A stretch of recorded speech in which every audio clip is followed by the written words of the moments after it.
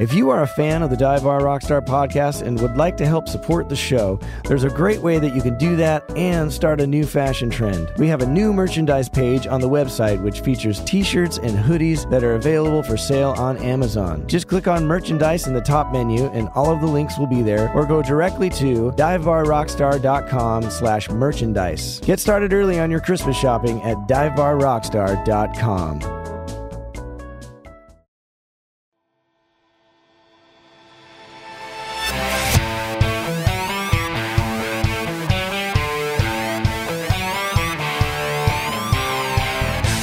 Welcome to the Dive Bar Rockstar podcast, a show exploring the lives of professional musicians of all types, touring musicians, recording artists, songwriters, engineers, bar bands, wedding bands, and anyone making their living in the music industry.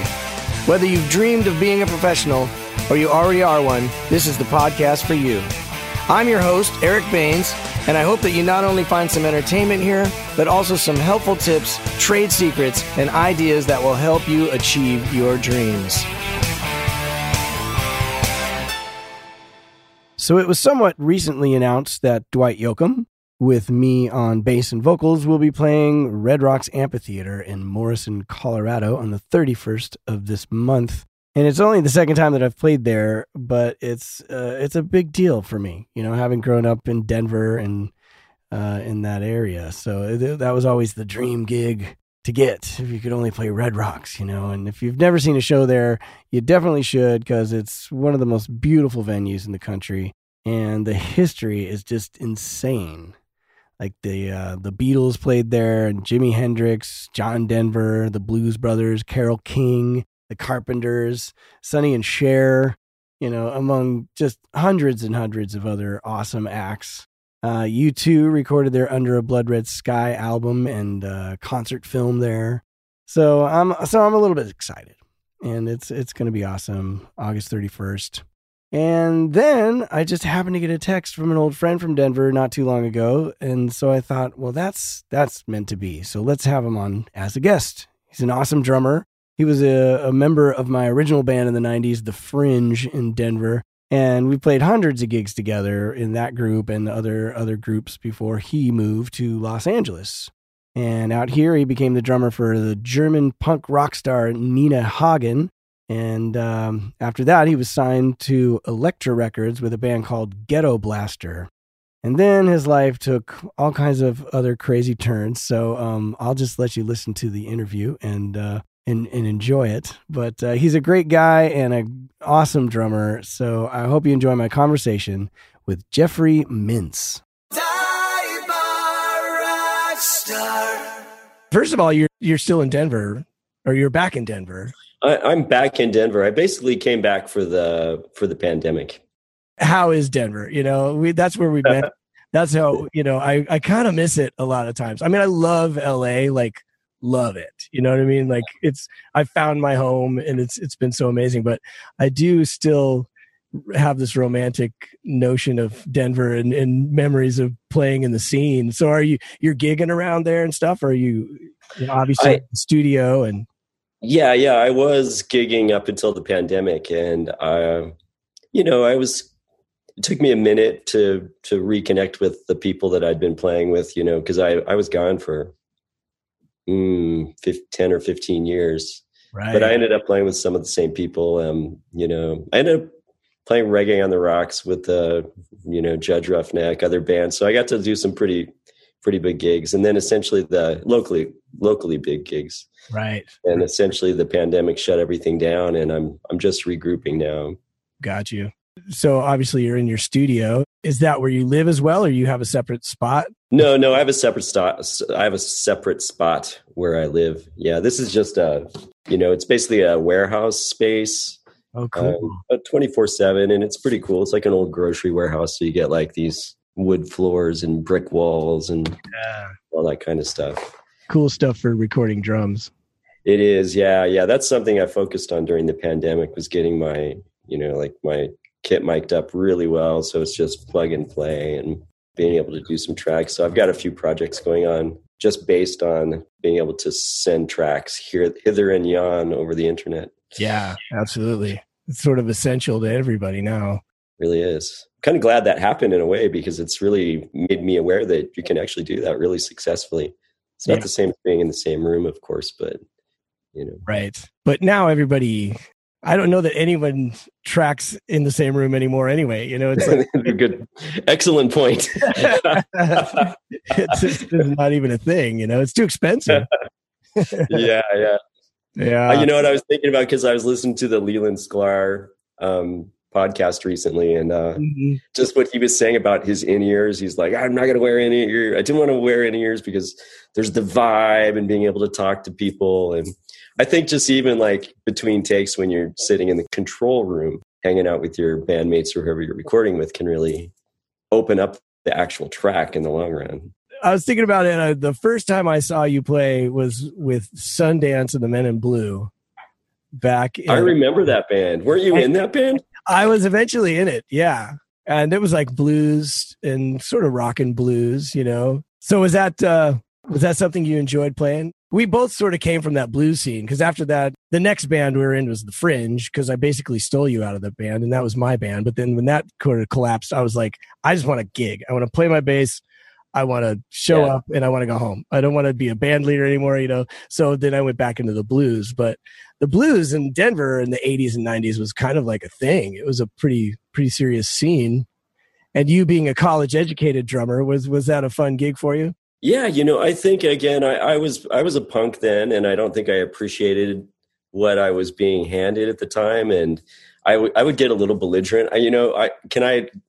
This will make it into the podcast, but I swear that I refused to bring a ride cymbal to that gig for a while. And I'm like, I look back at that and you're like, what a fucking little dick, really? And I don't know why, honestly, but I think I did have a bit of an attitude for a while there. But looking back on it, you're right. Like, that whole scene was pretty happening. There was a lot of great blues bands. There were a lot of great, I was playing a lot of reggae and ska at that time as well. Right. And I remember that the gig scene, the clubs were packed out, and, the pay was crappy, and it's still pretty crappy. I think it hasn't changed much, right. But the gigs were super fun, and like people like you were available. Like, the level of musicianship was really high from what I can recall. I learned a lot. And then the studio work that came along with that, again, I learned so much that was really helpful when I ended up, in LA, and, being presented with click tracks and pre-recorded drum tracks that were needed to be replaced, or whatever it was I was working with. I at least had some experience, and I owe that all to Denver. Very cool. And then, like I said, I kind of stole you. And I had a band with my brother and another friend from high school, Tony Hanneman. And we had a band called The Fringe, which we were kind of an all-original band when we met you. Well, I mean, not all original. We were never all original, but we did covers that we wanted to. Or I remember playing in Boulder or whatever, people everywhere you go, Sweet Home Alabama. So we made up the most fucked up version of Sweet Home Alabama. Yeah, I remember that. Yeah, that was a fun band, and I felt like I've always I think about Tone every once in a while. You called him Tone. Yeah. And I just think about him every once in a while and kind of wonder what he's up to, but I just remember that fun. It was the songwriting, honestly, that I thought attracted me to the band. And then again, there's a level of musicianship that I have come to appreciate that people like you offered at that time, that helped me raise the bar as far as my own playing went. Oh, that's cool. You know anything about Tone? Yeah. In fact, I just saw him over Christmas. In fact, I mean, shoot, if you're there, the next time I'm in town, we should all get together. We actually this was before I got the Dwight gig, so it was 4.5 years ago. We had a little Fringe reunion of the original four guys with Kevin Lane on drums. We didn't play or anything, but we just all met at a bar. And so maybe next time we'll have to have an extended Fringe reunion. Yeah. We'll have you and Jimmy Ozell was subbing for you at some point. Oh, really? And Dan Farmer. Dan Farmer was in that band? Yeah, he was starting to replace my brother, which is ultimately why I got out of it, because it was like because by then we had gotten into the top 40 scene, and so they had all these expectations of top 40 stuff. We're doing less and less originals, and you're subbing out, my brother's subbing out, and I was just like, I don't want to do it anymore. It just like the soul killing experience of top 40 clubs playing 5 nights a week, Yeah, I did that. I feel I'm glad that I played my drums for that many hours in a row for that long. But you're right. It kind of sucks the life out of you if you're only doing that. And I think that's why, both you and I left sort of the relative comfort, at least for me. I left the relative comfort of being, on call and steady gigs and just like bailed out and like, okay, fuck it. I started out in San Francisco and I ended up playing in blues clubs there for about a year before I transitioned to Los Angeles. Got you. I remember one time we had a whole week like cancel or something, and you were just like, honestly, I'm so relieved to not have to do that week of top 40 gigs. Wow. That was a very telling situation for me because I'm just kind of going through it at the same time of just like, I didn't want to do those gigs either. You know what I mean? How do you think that affected did that affect your decision to move to LA? Is that was really honestly good 8 years before I left, because then I went on and got the gig with Nelson Rangel I was with the Creighton Holly band for 3 or 4 years. And then I got the gig with Nelson Rangel, smooth jazz saxophone player. And that sort of changed my whole world. At that point I had moved up a level. He's signed to a label in New York. So I get to travel now and, I'm getting I'm getting a track or two on his record where I get to play and, Will Lee's on the same record. And I'm starting to move in a situation where it's like, it started, honestly, I mean, this podcast is not supposed to be about me, but it started to get weird to come home, and no offense to local musicians, but it was like the conversations start to get harder when people don't really understand what it's like to go and the pressure of playing a gig in New York, compared to coming home to Denver. And it's a kind of a hard thing to explain, but when I went to visit LA and I just thought, I'm surrounded by people who do what I do. They drive nice cars. They have houses. They understand, and Denver's awesome, great musicians, but it just was so far from where I wanted to be, I guess, that was really the thing that started making me think I need to move. I mean, honestly, the Fringe experience was interesting because I wanted to be Toto in the 90s when it was like Two Princes and all these jam bands were like, were the thing. Yeah. And being in near Boulder, which is like the jam band capital of the world at that point, I just did not fit into the scene at all. Yeah. I think our band did not. I was trying to go for this R&B, slick pop production, and the world wanted, 3 chords played loudly with a strange voice over it. Yeah, well, it's kind of what I'm confronting now because I've been, in this area for, over a year. And then honestly, I was playing gigs, and what happens is that you start to realize that there's a difference in the commitment to your instrument. Mm-hmm. If you're not being challenged in a city like Los Angeles, and some of us are like, want that challenge. Some of us are like, I want to be like, challenged, like, intellectually and musically, I want to throw myself into situations that are going to be hard, and then people like that leave the comfort of their local band scene, right. And then if you come back, so coming back from LA, I know a lot of good musicians, but none of them have the level of commitment or professionalism. And I'm going to get like stalked and stabbed. But it doesn't feel like the level of professionalism because LA it's a professional entertainment industry. Yeah. If you're not good enough, there's 10 people right behind you who are good enough. Exactly right. And so you got to be good. You have to have your shit together. Whereas on a local scene, there's not that much pressure to be good. Right. And so the level of playing for many local bands is, to me, it's not as high as I would like it to be. And if I said anything about it in the context of a band, I would come across as like an arrogant fuck. But to have you say it back to me and that we can, communicate on that level, it's just absolutely true, to have the guts to move to LA to, probably New York. I barely ever lived there, you have to really, really, really want to be up for the challenge of being faced with great musicians everywhere you go. That's exactly it. That's exactly right. And if you're the kind of person who sees somebody way better than you and says, oh my God, I'm going to bury my instrument in the ground and I'm never going to play again, LA is not the town for you. If you're the kind of person who sees somebody way better than you and says, I got to go home and practice, that's a person who's going to thrive. And that's what I loved about it as well. I mean, I think, I feel like that's where we connected, as musicians as well. I feel like that was the thing. Because when I saw you, at the time I had a fine drummer, Kevin Lehman, in the Fringe.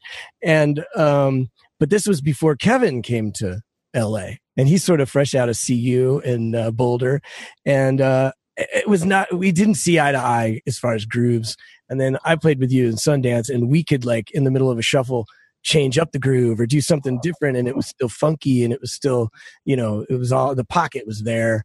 And I was like, this is what I want in my band. I need someone to start with the pocket and the groove and not the chops necessarily, but that was the ultimate thing. It was like, you get frustrated with the musicianship and you get to LA and there's never a lack of musicianship.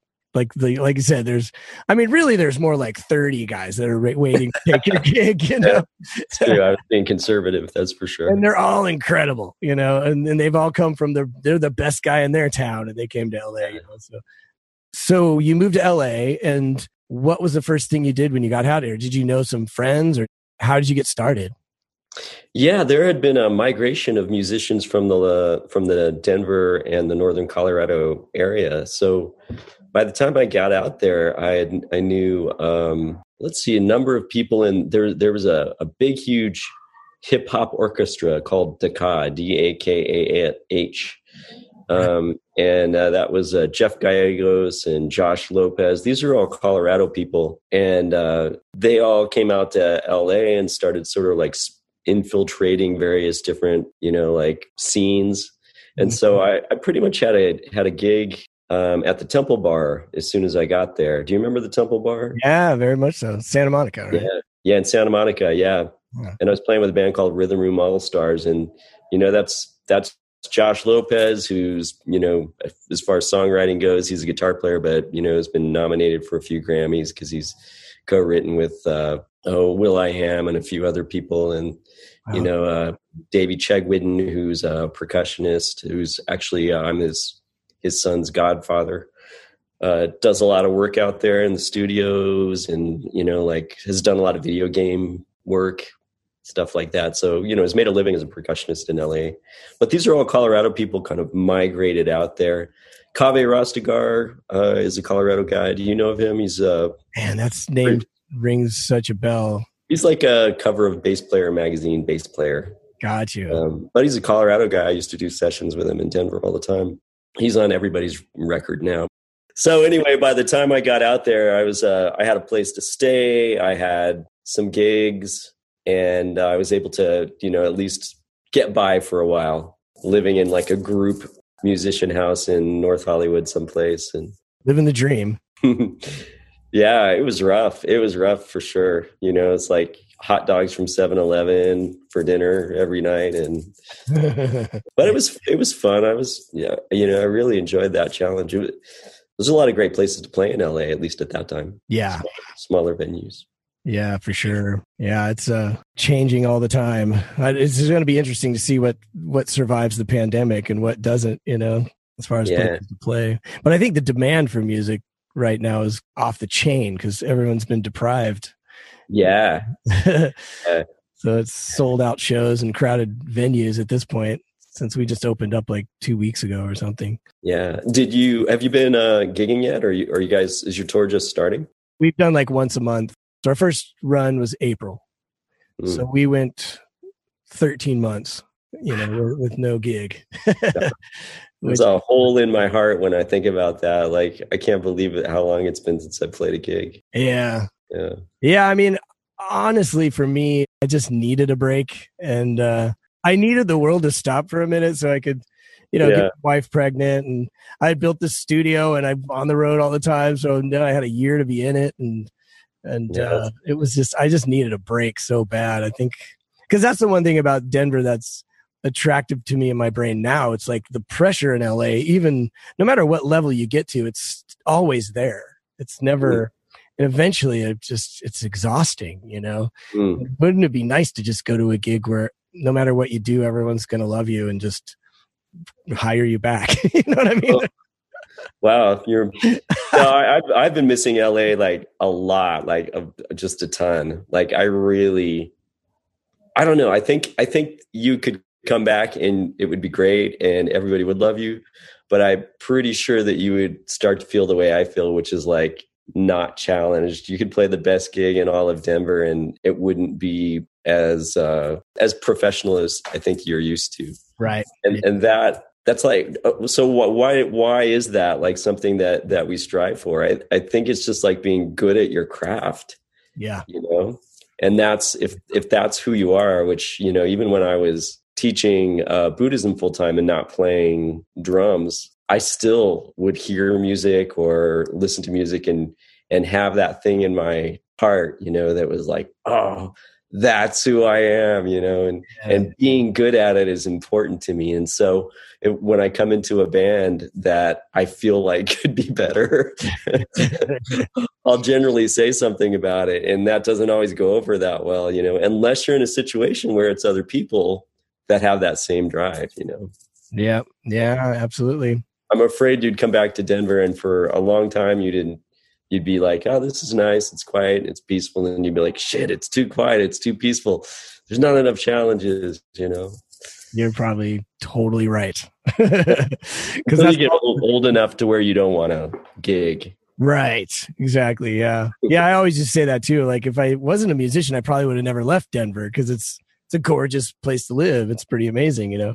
Although if I never see snow again, I'll be fine with that too. I'm not excited about it. But, well, that's totally true. So you eventually get the Nina Hagen gig. Is that kind of your first big gig when you got out there? Yeah, honestly, that was another Colorado connection because the bass player in her band was somebody I knew from Colorado days. I never actually knew him, this guy, Brad Van Lunen, but, you know, we knew of each other. And we had run into each other at gigs in LA a couple of times. And so when he got that gig and they were looking for a drummer, he called me up. So, you know, I auditioned for that and ended up getting it. And yeah, that was the first, you know, actual touring, you know, big venue kind of gig I'd ever done. Had you heard of her before you got the gig? It's kind of like the same the way it is now regarding Nina. If you know about her in the US, it's because you have a specific, you know, like taste for that kind of music. So she was in my mind and I may have heard like one or two songs in my lifetime. But I wasn't that familiar with her until I Googled her and started listening to her catalog and started figuring out who she was. Cause she's not just a musician. She's an icon. She's like the first young woman rock star out of the Eastern Germany. Right. East Berlin, she's from, right? Yeah. So I think before the wall came down, her family were artists and musicians in the East, and she ended up kind of immigrating to the West. But, you know, as she was a fashion icon, like in the kind of Andy Warhol days, and God, yeah. You know, wasn't she an actress as well? She's done some acting as well. Her mom, it might be who you're thinking of. Her mom, I think, Uda Hagen, is a famous actress who I think, even as a teacher, an acting teacher. But Nina is the daughter of Uda, and then an East German, like folk musician activist. Got you. And then in her like 16 or 17, like she was super young, she got hooked up with this sort of it was almost like a fusion band, and they made their first record. Okay. White Punks on Dope. Do you remember that song? No. White Punks on Dope. It's actually not her song. I forget who it was. But anyway, sort of like kind of semi-complex grooves with kind of, she's operatically trained. So she was doing some like kind of weird operatic stuff. So yeah, I hadn't really heard of her, but when I Googled her, I realized that what an amazing catalog she had. And then when I got to Europe, honestly, we got to Europe and we did not know what we were in for, because she was so freaking popular in Germany. It's like, being swamped, and like we're, playing, for you, it's not that big, but playing 2,000 sold out 2,000 seat venues, and just having like the walls shaking and people screaming, and everybody knows the words to all the songs, and most of them are in German. And so we don't even know what the songs mean, let alone the words to them, to a lot of them. So she's super popular in Germany, France, and South America. So that's where I spent most of my time touring with her. Very cool. Yeah. And she's, after watching a bit of her on YouTube, it's almost like performance art, she's very I don't know, the music is super eclectic. Like when the only reason I ever knew her name is because of you, like I'm Hagen, and I was like, oh, she's a punk girl from Europe. And I'm like, oh, okay. But then when I finally listened to it, I'm like, sometimes she's sort of punk rock, and other times it's R&B ish, or like I don't even know how to explain. There's like loops, and like there's more poppy stuff, I guess is what I'm saying. It's eclectic. Yeah, well, punk rock, when it came out, like for us, listening to Nevermind the Bollocks or any of those like early punk rock albums, they're pretty tame. In retrospect, but like at the time, punk rock, was considered to be pretty aggressive and pretty anti-establishment. Right. So I think that's the kind of punk rock she came out of. But of course, as she matured as a musician, she did move into other styles, and she in the 80s and 90s, she was doing a lot of like kind of well-produced rock with like Keith Forsey and some of those producers from that era. Yeah. And I guess it just struck me as more musical than the Clash or something. I don't know. It's a little more deeper harmony and harmonically, and like there's a lot of cool stuff going on. But she's definitely worth checking out if you're, like especially from the video point of view, because she is a performance artist. She's done some incredible videos over the years. And for me as a musician, not really being that familiar with her work, I quickly realized that, she has that thing that really, really good musicians have, where if she's like picks up a guitar and starts, playing a simple chord progression, I would get riveted and other people would get riveted. Kind of like, I think Bob Dylan, of course, has that as well, where you just like, right, maybe not traditionally a good vocalist or whatever, but when he does what he does, it's mesmerizing. And Nina definitely has that. And this was your first big gig. Was it everything that you dreamed of it being? Do you have a tech and stuff and like? Yeah. I never touched my drums for a few years there. Yeah. I had started exploring electronics. So I kind of invented the Roland SPD-X on my own, where I had like an octapad sampling, an octapad trigger pad. And then I had a sampler. And so I would trigger background vocals and loops and stuff. And so you'll see, if you ever see videos of me playing with her, I'm wearing headphones, because a lot of times I'm triggering loops that it's not like Pro Tools playing through the whole song. It's like I'm triggering a loop for the chorus, or I'm triggering a loop for the verse, or I'm triggering background vocals or effects. So you weren't playing to a click? No. I mean, no, there was never a click, but often, well, not often, but part of the time I was playing along with a loop. Oh, got you. Yeah, because when you're triggering backup vocals and stuff, but there isn't a click, being at the right tempo is a pretty important thing. Yeah, for those, I had a loop. So you can set up trigger pads so that you can trigger a loop, and then when you trigger the next loop, it shuts off the previous one. Right. And so I just got really good at not fucking that up.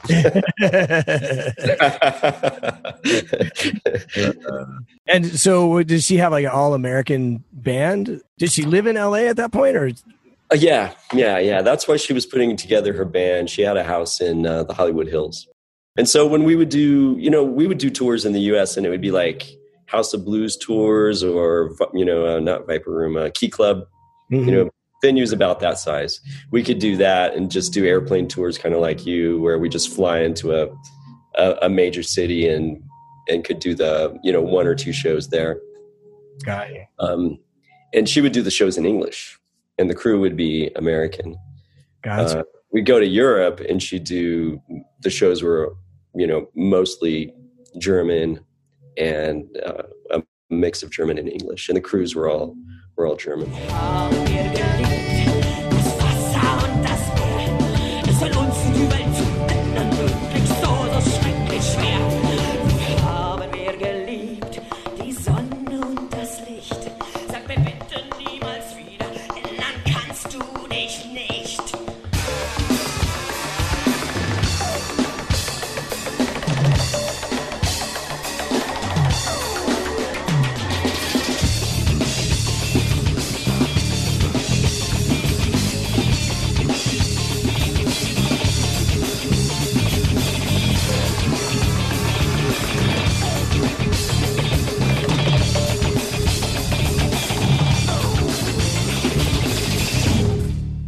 Have you played Germany much? Not really, no. I did while I was in Denver, actually, I did a DOD tour of Germany. We're in West Germany for like 3 weeks, going to military bases. But I used to kind of joke with Keiko because we did Russia and Eastern Europe, and I was like, when are we going to go to the real Europe? But so no, I haven't done as much in Western Europe at all, really. Yeah, I was thinking about German crews. I still am in touch with a lot of those guys because very, very laid back people, but incredibly good at their jobs and very, very precise about getting things exactly right. And again, it's like that level of professionalism that, I really admire. But sometimes, we'd walk into a venue and they would make the house switch out the sound system because it wasn't what was on the writer, basically, okay, move all this out and get what we wanted. Like, all right. Yeah. Yeah. Imagine the middle of Siberia. Where it's like, you can bitch all you want. There's not what you want. In fact, when we would go to Ukraine, Keiko still used a KX88. And there was like one KX88 in all of Ukraine. And we would pick it up when we get there, go do our touring, and drop it off before we leave. Wow. Man. Yeah. So she didn't bring her controller? Was she, what else was she using besides that? Her sort of signature piano sound is an M1 piano. Yeah. And, so we eventually found an M1 module, or I think there was even eventually, before I left, they had come up with some software that had it. So she was bringing a laptop at that point. But, in the States or in Japan, like a KX88 is pretty regular. It's a pretty easy thing to backline, Yeah. So, it was only, and she's super, speaking of being precise, like working with Japanese people, same thing, the techs over there are just insane and write everything down and measure everything, and everything's exactly how you left it when you Yeah. But she also is like, if they're backlining a seat that's the wrong seat, she would carry her seat for a while, actually, because if it's just like a centimeter off, she knows it, and she doesn't, they've got to adjust things, So, it was pretty tricky, but man, some of the bass amps that I would end up playing on are just, I've never even heard of this, or like funny. A whole line of Fender bass amps that they didn't have in the States that were like, or like Marshall bass amps, and like just crazy stuff that somebody has laying around in the back of a weird theater in the middle of nowhere. Yeah. It sounds like a real adventure. Sounds like fun, like really fun. But I would imagine that could get a little frustrating if you're not able to, perform at the level that you want to perform at in those. Yeah. So I guess you got to go with it, Yeah, for sure. Yeah. It was more just the touring is hard. It was overnight trains or like buses with no heat in the middle of winter in Russia. Like, it was really, really hard. It was fun the first maybe 2 times I went and did it, because first time I was in Red Square, I'm just like, I can't even believe I'm here. This is incredible, or at the Kremlin or whatever. But I don't know. I think I did 13 tours over there, and by the end I was ready to kill myself pretty much. It was rough. It's probably why I drank so much on those tours as well. Yeah, just to it was really, really hard touring. We used to fly back and forth from LA to say Paris for a few shows or whatever. So we do a lot of back and forth. And I just remember that the plane trip started to kind of get to me. Like, I think I could still sort of feel it in my shoulders, like that jet lag thing. And I tell my girlfriend now, she's like, let's go to Europe. We should go. I'm like, I don't know, man. If I could just like teleport there and be there. Oh man. I know, I feel bad about it, but I'm exactly the same way. Like, the idea of a 10-hour flight is just no, thank you. Especially like if you're flying Aeroflot and coach.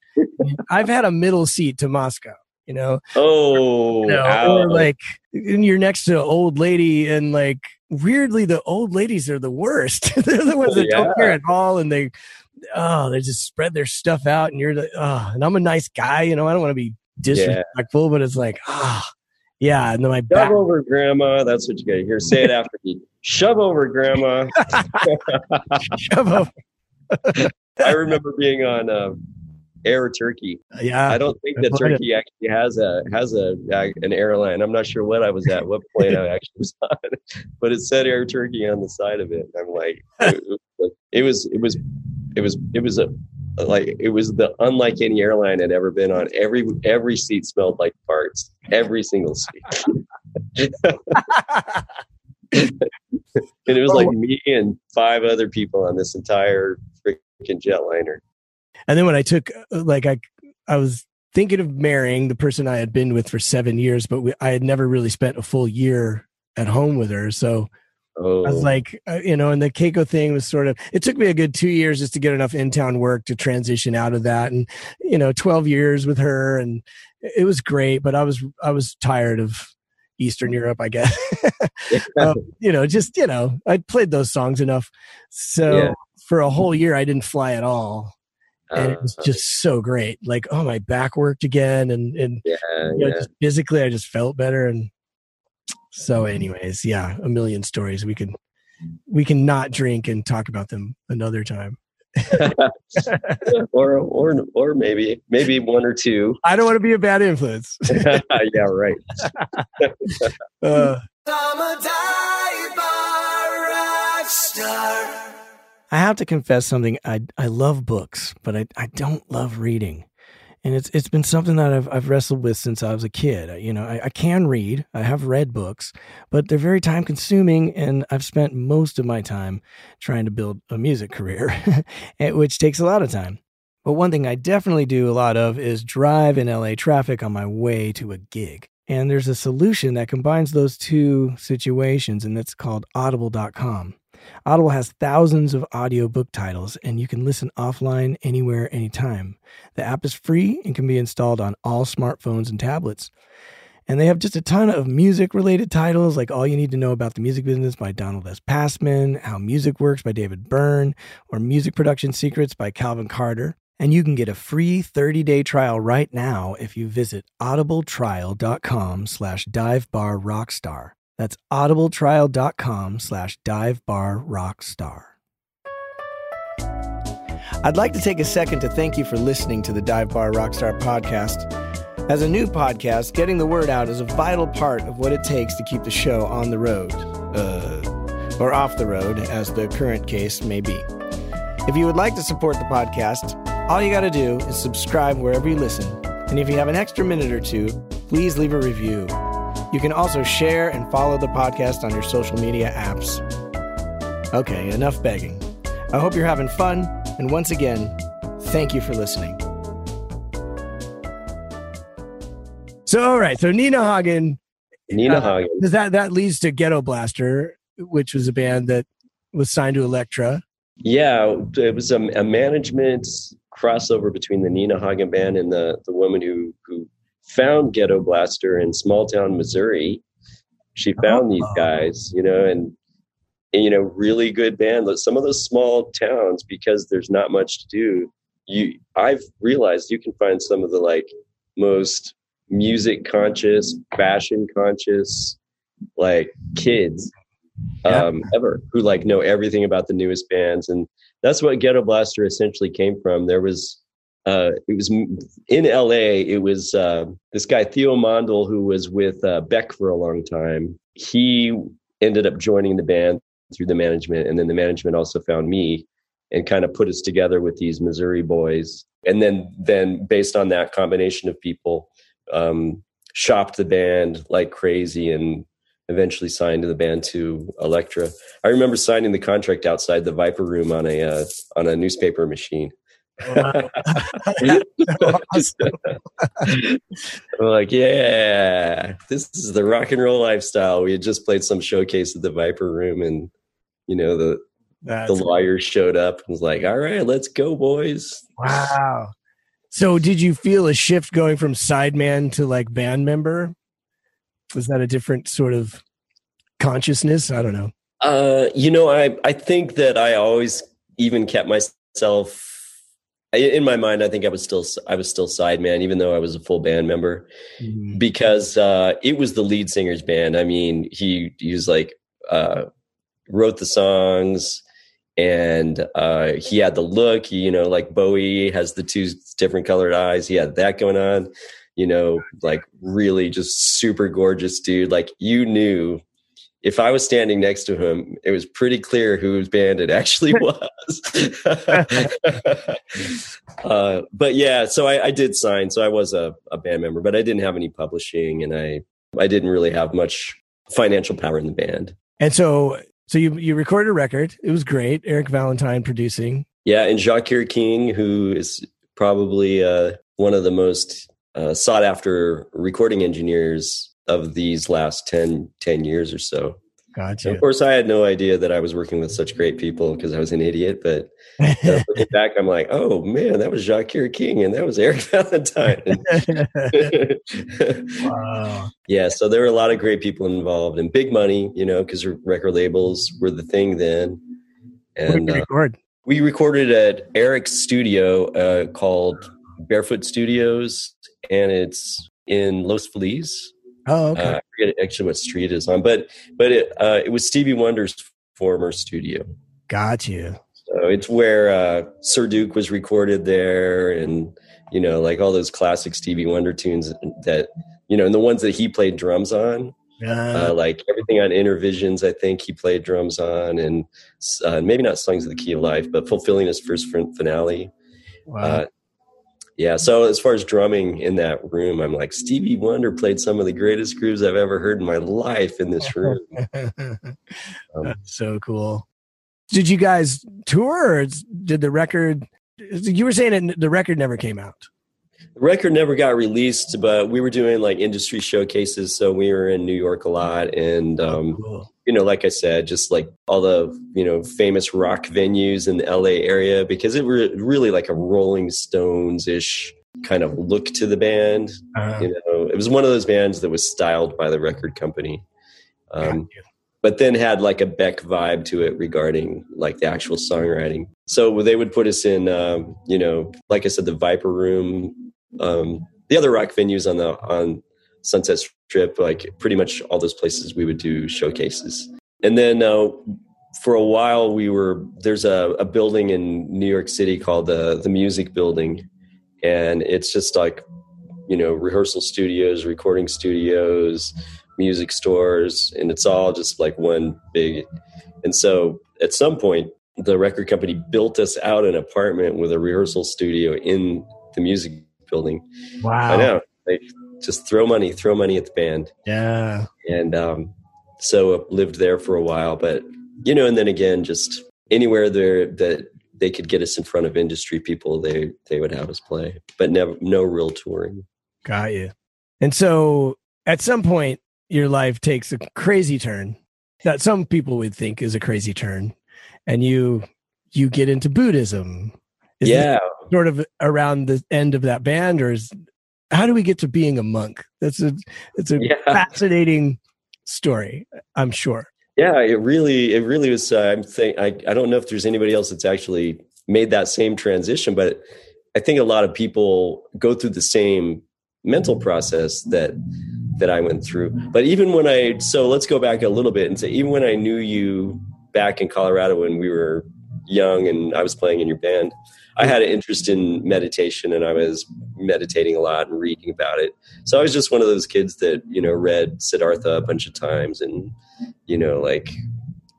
was really interested in, the understanding of the mind and how you can use meditation to train your mind. Mm-hmm.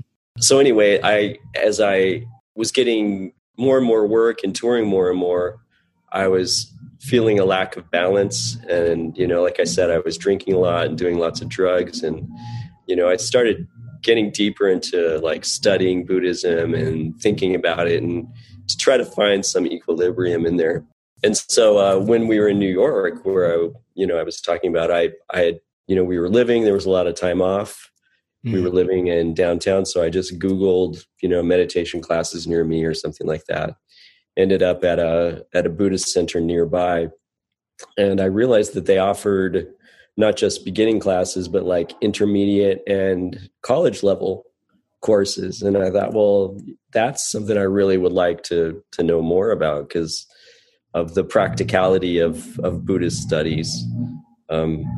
It's really just, it's an understanding of your mind. And like I said, training your mind and being able to function in the world in a more peaceful way, I would say, or more, in a calmer way. And that's something that attracted to me about it. So I started going to classes. And then when Ghetto Blaster, when the New York thing kind of petered out, we ended up back in LA.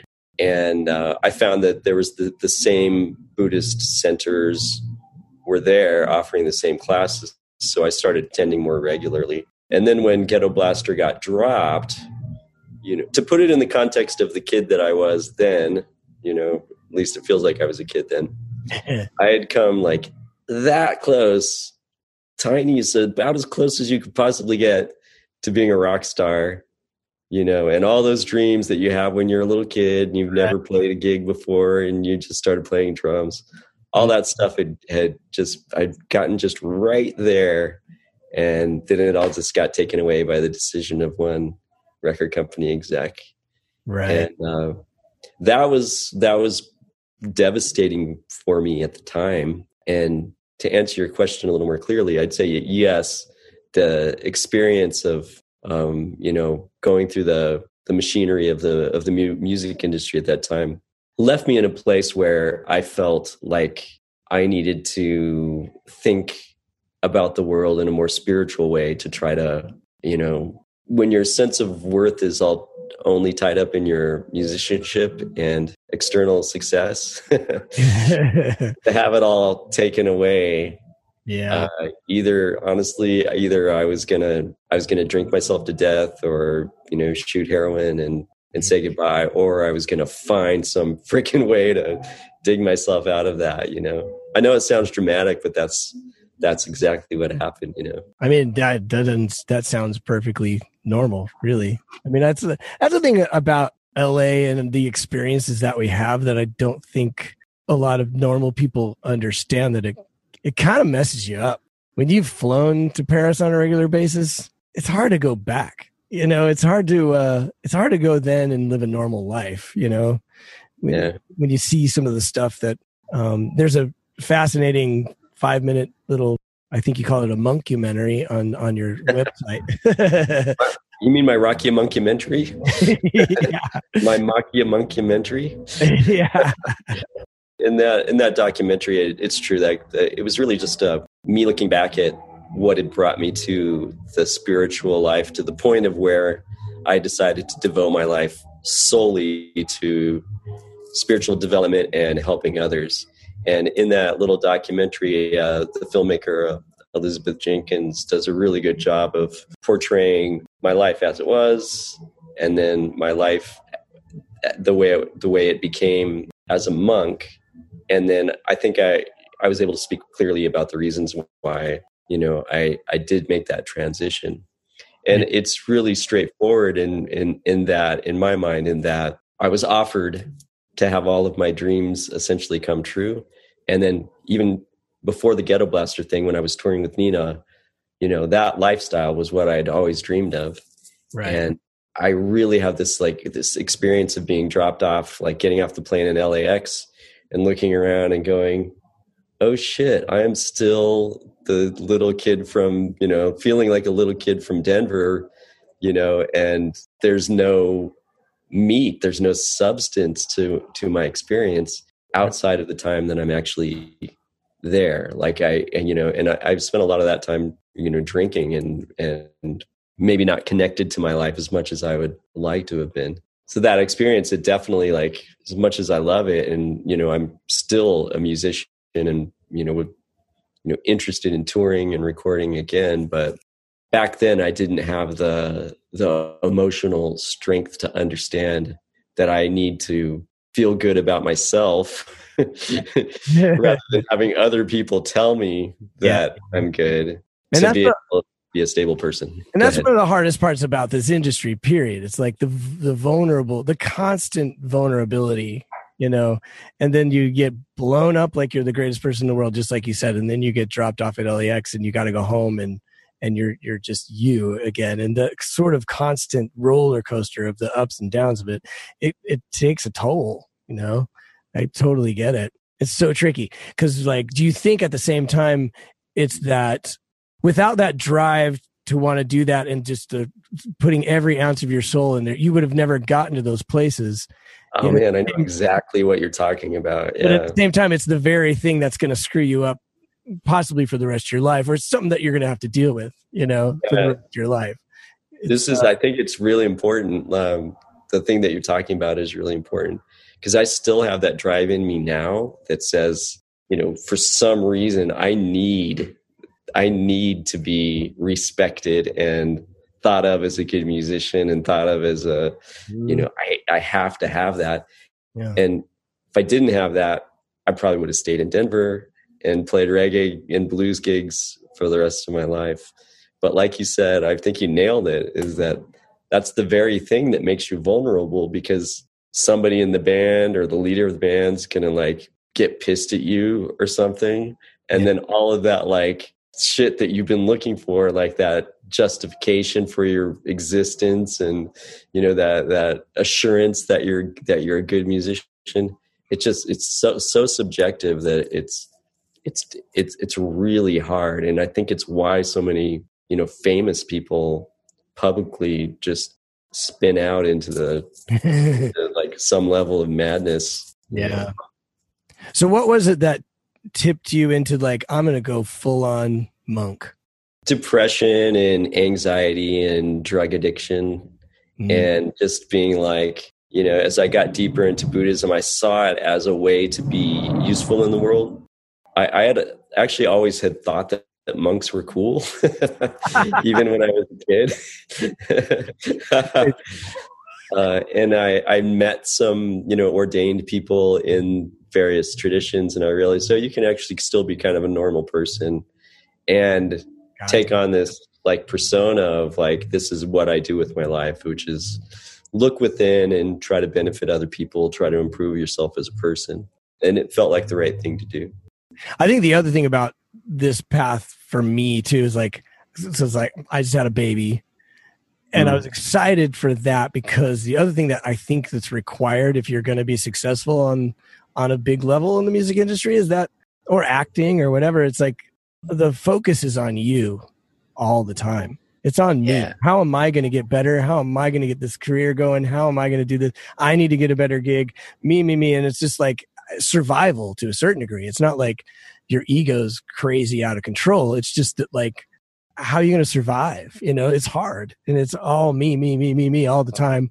And it's like, I'm exhausted of that. You know, I was looking forward to having a child and be like, it's not about me anymore. It's about us. Because I think at the end of the day, it's not fulfilling unless you're a narcissist, which I don't think we really are, you know? No, I mean, maybe a little. Well, I think if we were, then that would have been, you would have gotten on the road and been like, this is what I'm going to do the rest of my life. I'm satisfied. You know, but it's not that satisfying. You get out there and you're like, this is great. It's everything I wanted. I'm having fun, but how much does it mean anything really? You know, you're just playing gigs. You're just playing gigs to 20,000 people instead of a bar. You know what I mean? It's great, but it's also, is it enough? You know, is it the end all be all? Yeah. And that's really, that's a spiritual question. It really is. It's like, what makes your life meaningful? And the fact of the matter is it's the same for everybody, whether you're, you know, Christian or Muslim or whatever. These fundamental questions end up being the same. And if you're a self-focused narcissist who's only thinking about themselves and is taking advantage of other people and kind of screwing over other people, you're not happy. Right. Yeah. Even though you may be rich or whatever, and it you know, it may present as power or something like that. Ultimately, like what everybody wants at the end of the day is to feel like they're loved, right? And to feel like their life is meaningful. And the kind of narcissistic people that we kind of see appearing around of late, and just really selfish people in their hearts. You can't be that person and have that kind of connected, meaningful relationship with other people that actually makes your life feel like it's got some substance and love, that general term love that's on greeting cards. It is so important because it's a sense of peace and a sense of home and it's a sense of calm that you don't get anywhere else. Yeah. And I've never had a child, but just talking to people who have had them, I think it's an unimaginable amount of like, I would do anything for this other person from what I can tell. Or, I don't even know if it has to be that deep. The reality is that I've got to do everything for this kid. You know what I mean? I don't even know. Yeah. Cause it's weird I don't know. It's weird in the beginning for right now because he doesn't talk. He doesn't really have a personality. He's this blob that shits a lot and but I mean, he's amazing and it's incredible, but until he really can get to know I think that connection is a gradual thing, Okay. Yeah. I'm sure it's different on some level for everybody. So I said, I have no freaking idea. So right. Please continue. Yes, I agree. I think it is different for me, but there's just no question that like I'm looking forward to every second of this kid's life, and I'm looking forward to like whatever I can do to make this kid a great person and to make this thing, which feels so much more important than playing a great bass solo. You know what I mean? I don't think it ever, just to have that something that's bigger than me, anyway. Yeah, I agree. That's just like an aspect of it. And again, you can be a great bass player touring, the world and playing, great shows and still have a happy, meaningful life. I don't mean to say that. Right. But for me, I didn't have the balance of being able to like support myself emotionally and do all that stuff. I had put all of my eggs in the basket of being a performer. Right. And that balance wasn't there for me. So being who I am, I just like threw all the weights off the overboard from the balloon. Hey, there's an analogy. It just like went completely the other direction. Right. And eventually that came out of balance as well. And, Right. So that would be my next question. So what brought you back to playing the drums and to playing music? First of all, how long were you like officially, wearing the garb and being a monk?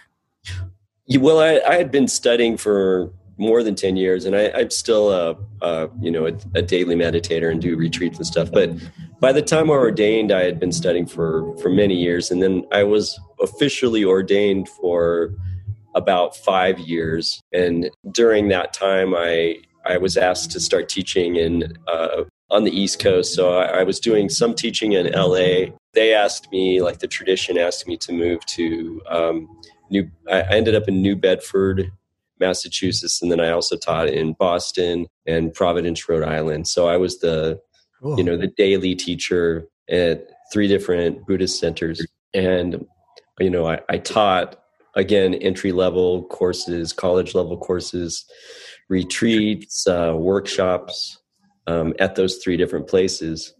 And honestly, what happened is that it was too much for one human being. Yeah. And I started to just like get so burned out. I mean, I loved it. I loved every minute of it. And again, I spent all that time just really doing something that I felt strongly in my heart would benefit other people.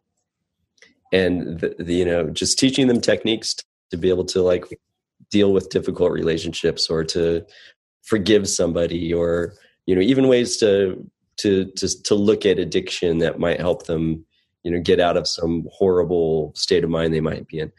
Giving people tools that I know worked to let go of anger and hatred. There's very valuable tools that everybody should have. But I was so booked up so much of the time that I started to get sick and started to burn out. So eventually I was just like realized that I was done with that stage of my life and ready to move on. Well, again, balance. Yeah, Bounce, not my middle name. Wow. Wow. So then what happens next? Did you move back to LA or? Actually, no, I came back to Colorado just to have a place to land because I have family here.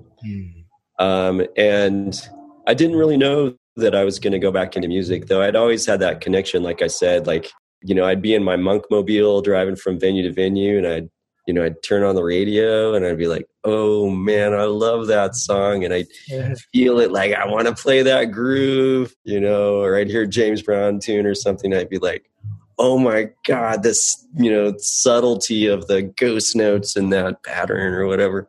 My heart would just go like,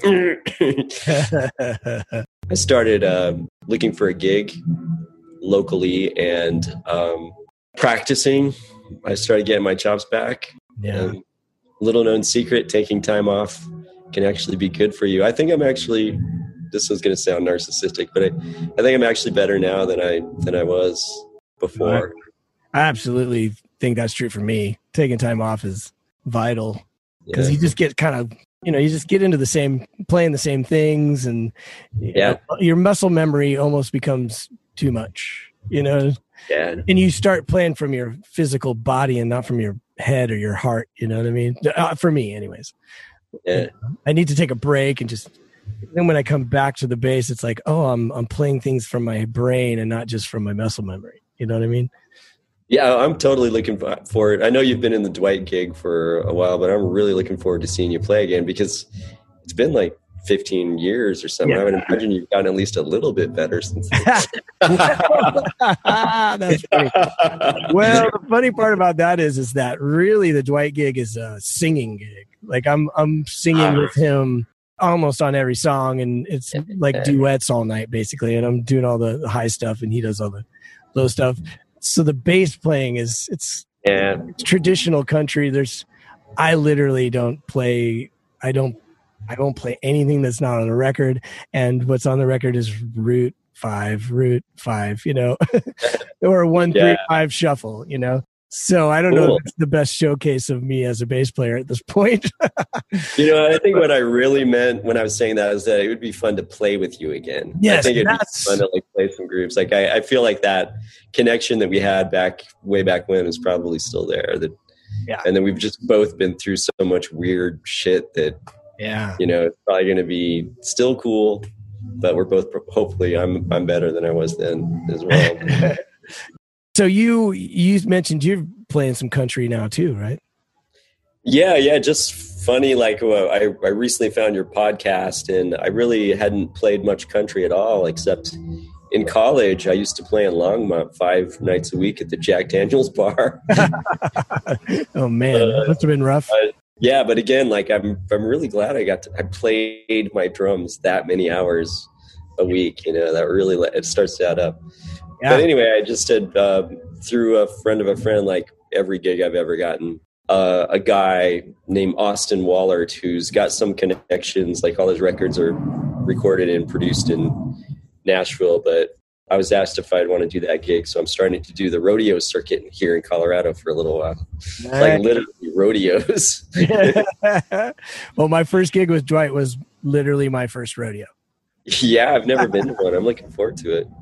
Yeah, it's an interesting path, starting from chops in Berkeley in college, and just now I'm on a gig where it's not about chops, it's about songs and great songs and melody and writing and good lyrics, and it's speaking of fulfilling, I think it's the most fulfilling gig in terms of music that I've had. Oh, really? Yeah, that's interesting to hear.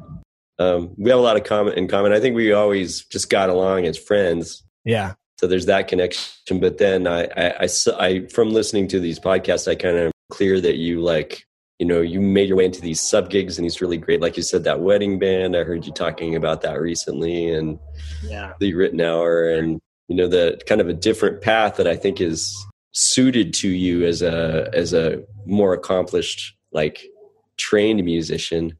Right. Whereas I end up in like this crazy ass punk bands and like Afrobeat bands, and like trying to get a record contract and all that kind of stuff. Yeah. Two different paths, actually. Yeah, for sure. Yeah, I mean, I came out and tried to stay very focused, and like even within like studio or live, I'm like, I don't want to be in a cave. I love making records, but I really want to get on the road, and I love traveling and all that stuff. So I want to be that guy. I'm not going to waste time trying to be in a band. Yeah. It's like I just want to be that guy. Plus, like I said, the Fringe had burned me out from any kind of band leader situation. I just want to go. I want to get paid good money to play my bass and then go home. So it eventually all worked out. But it's 20 years of stories that took me here. You know what I mean? Yeah, I'm sure there's a lot of those in between times. Like you and I both can talk about like the high points of all of the stuff we've done, but then there's those like weeks where I did almost nothing and just drank every night and like tried to figure out how I was going to pay the rent or whatever. And but the high points are the high points. I feel super fortunate to have been able to do the things I've done and had the opportunities I've had, and not just in music, but in, to be a Buddhist teacher and, I kind of get back to all of that. And, I'm kind of reapproaching the whole music aspect of my life with a more balanced mind and, feeling more confident in general about everything. Well, that's so great. Well, judging from your website, it looks like you're getting to a place that's pretty balanced because you're doing some production, and writing songs and doing all this, the studio stuff and playing gigs, but you're also, I guess, like life coaching, you would call it, or just? Yeah, it's kind of like life coaching. It's gotten, the idea of life coaching has sort of been formalized as there's specific training you can get. But like what I'm doing honestly, I was looking for a way to combine all the Buddhist training I've had and the teaching with kind of the understandings that I got from just being a musician, like practicing a lot and, the balanced life sort of issues that you and I have been talking about, bringing that together in a sort of a service that I can offer people who might be navigating difficult times in their lives as creative people of any kind, like coders, painters, whatever, with really specific, purposeful things that can be done, meditation wise, and just, how to approach different difficulties.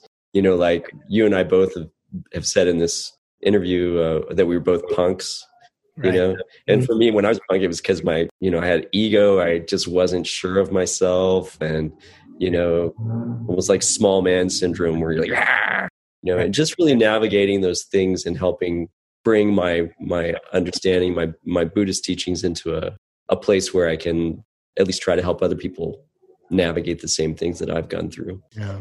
So that becomes it's called, the training is called positive psychology coaching or mentoring or counseling. And so I do offer that for creative people along with private lessons. Those have all been online lately.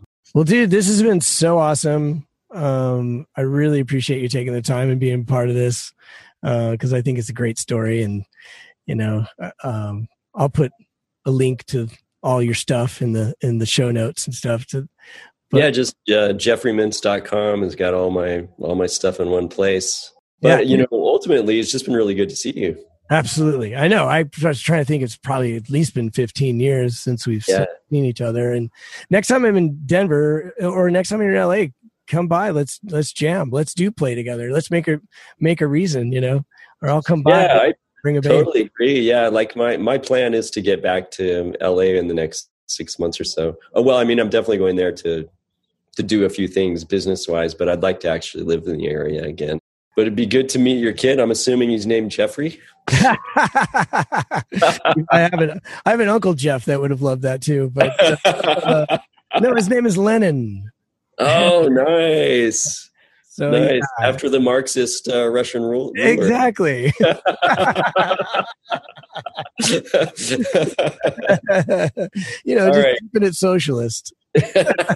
Keeping it socialist.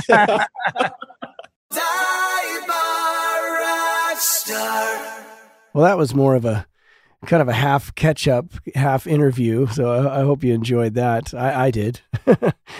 But it was interesting looking back, and I guess I didn't realize at the time how much we had in common as far as just, I think what we had in common was just that we were so driven to be great musicians, and the musicianship just, we can't let it go. We just want to be better all the time, and it's driven both of us to, move to crazy places like Los Angeles, California, where it's, it's a harder place to live than Denver. Denver's a really nice, comfortable place, but we both have this crazy drive in us that's hard to let go of.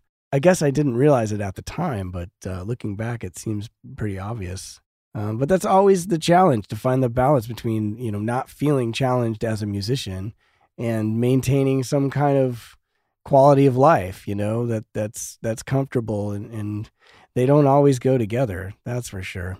I've often described being a musician as a blessing and a curse, because it's great that I have this drive to do something, and I have something that I love, and I've been very fortunate and worked really hard to make my living at it. But at the same time, there's not really any chance of getting off this train. It's just, I have to be a musician. It's just one of those things that's in you. And if you're out there deciding whether to make a go at it, I think that's a good test. It wasn't a decision for me. I had to do this. I think I might have said that on another podcast, but this just brings it all up, all over again. He mentioned Reggae on the Rocks, which is a big reggae festival at Red Rocks Amphitheater each year in Morrison, Colorado. And I mentioned the DoD tours, which it stands for Department of Defense. So it's basically like cover bands who get these tours and tour military bases all over the world. So it was a great way to see Europe, and get paid for it. I went to Europe in '92 with a band from Denver called Chucky and the Cyclones. Shout out to them. Eric Valentine also produced Smash Mouth, and we mentioned him on the Greg Camp episode. Siddhartha is a 1922 novel by Hermann Hesse that deals with the spiritual journey of self-discovery of a man named Siddhartha during the time of the Gautam Buddha. TV Glotzer is the song by Nina Hagen Band, which was a cover of White Punks on Dope by the Tubes. Her version had different lyrics, and they were in German. By the way, if you have any questions that I failed to address in this ending segment or comments about anything, please feel free to reach out. You can reach out on Facebook or fan mail at divebarrockstar.com, because I would absolutely love to hear from you. So I hope you enjoyed this show, and we'll talk to you on the next one. I'm a dive bar rock star. Wow, you've made it to the end. I'm hoping it's because you completely enjoyed yourself and are now filled with knowledge and inspiration to move forward with your dreams. If that is the case and you would like to stay informed of new episodes, live events, and general news, please go to divebarrockstar.com and sign up for the mailing list. If you have any questions, comments, corrections, or complaints about anything you hear on the show, please email me at fanmail@divebarrockstar.com, and you may even end up on the show. We at the Dive Bar Rockstar podcast, with all of our hearts, thank you for listening, and remember, it's all about dreams.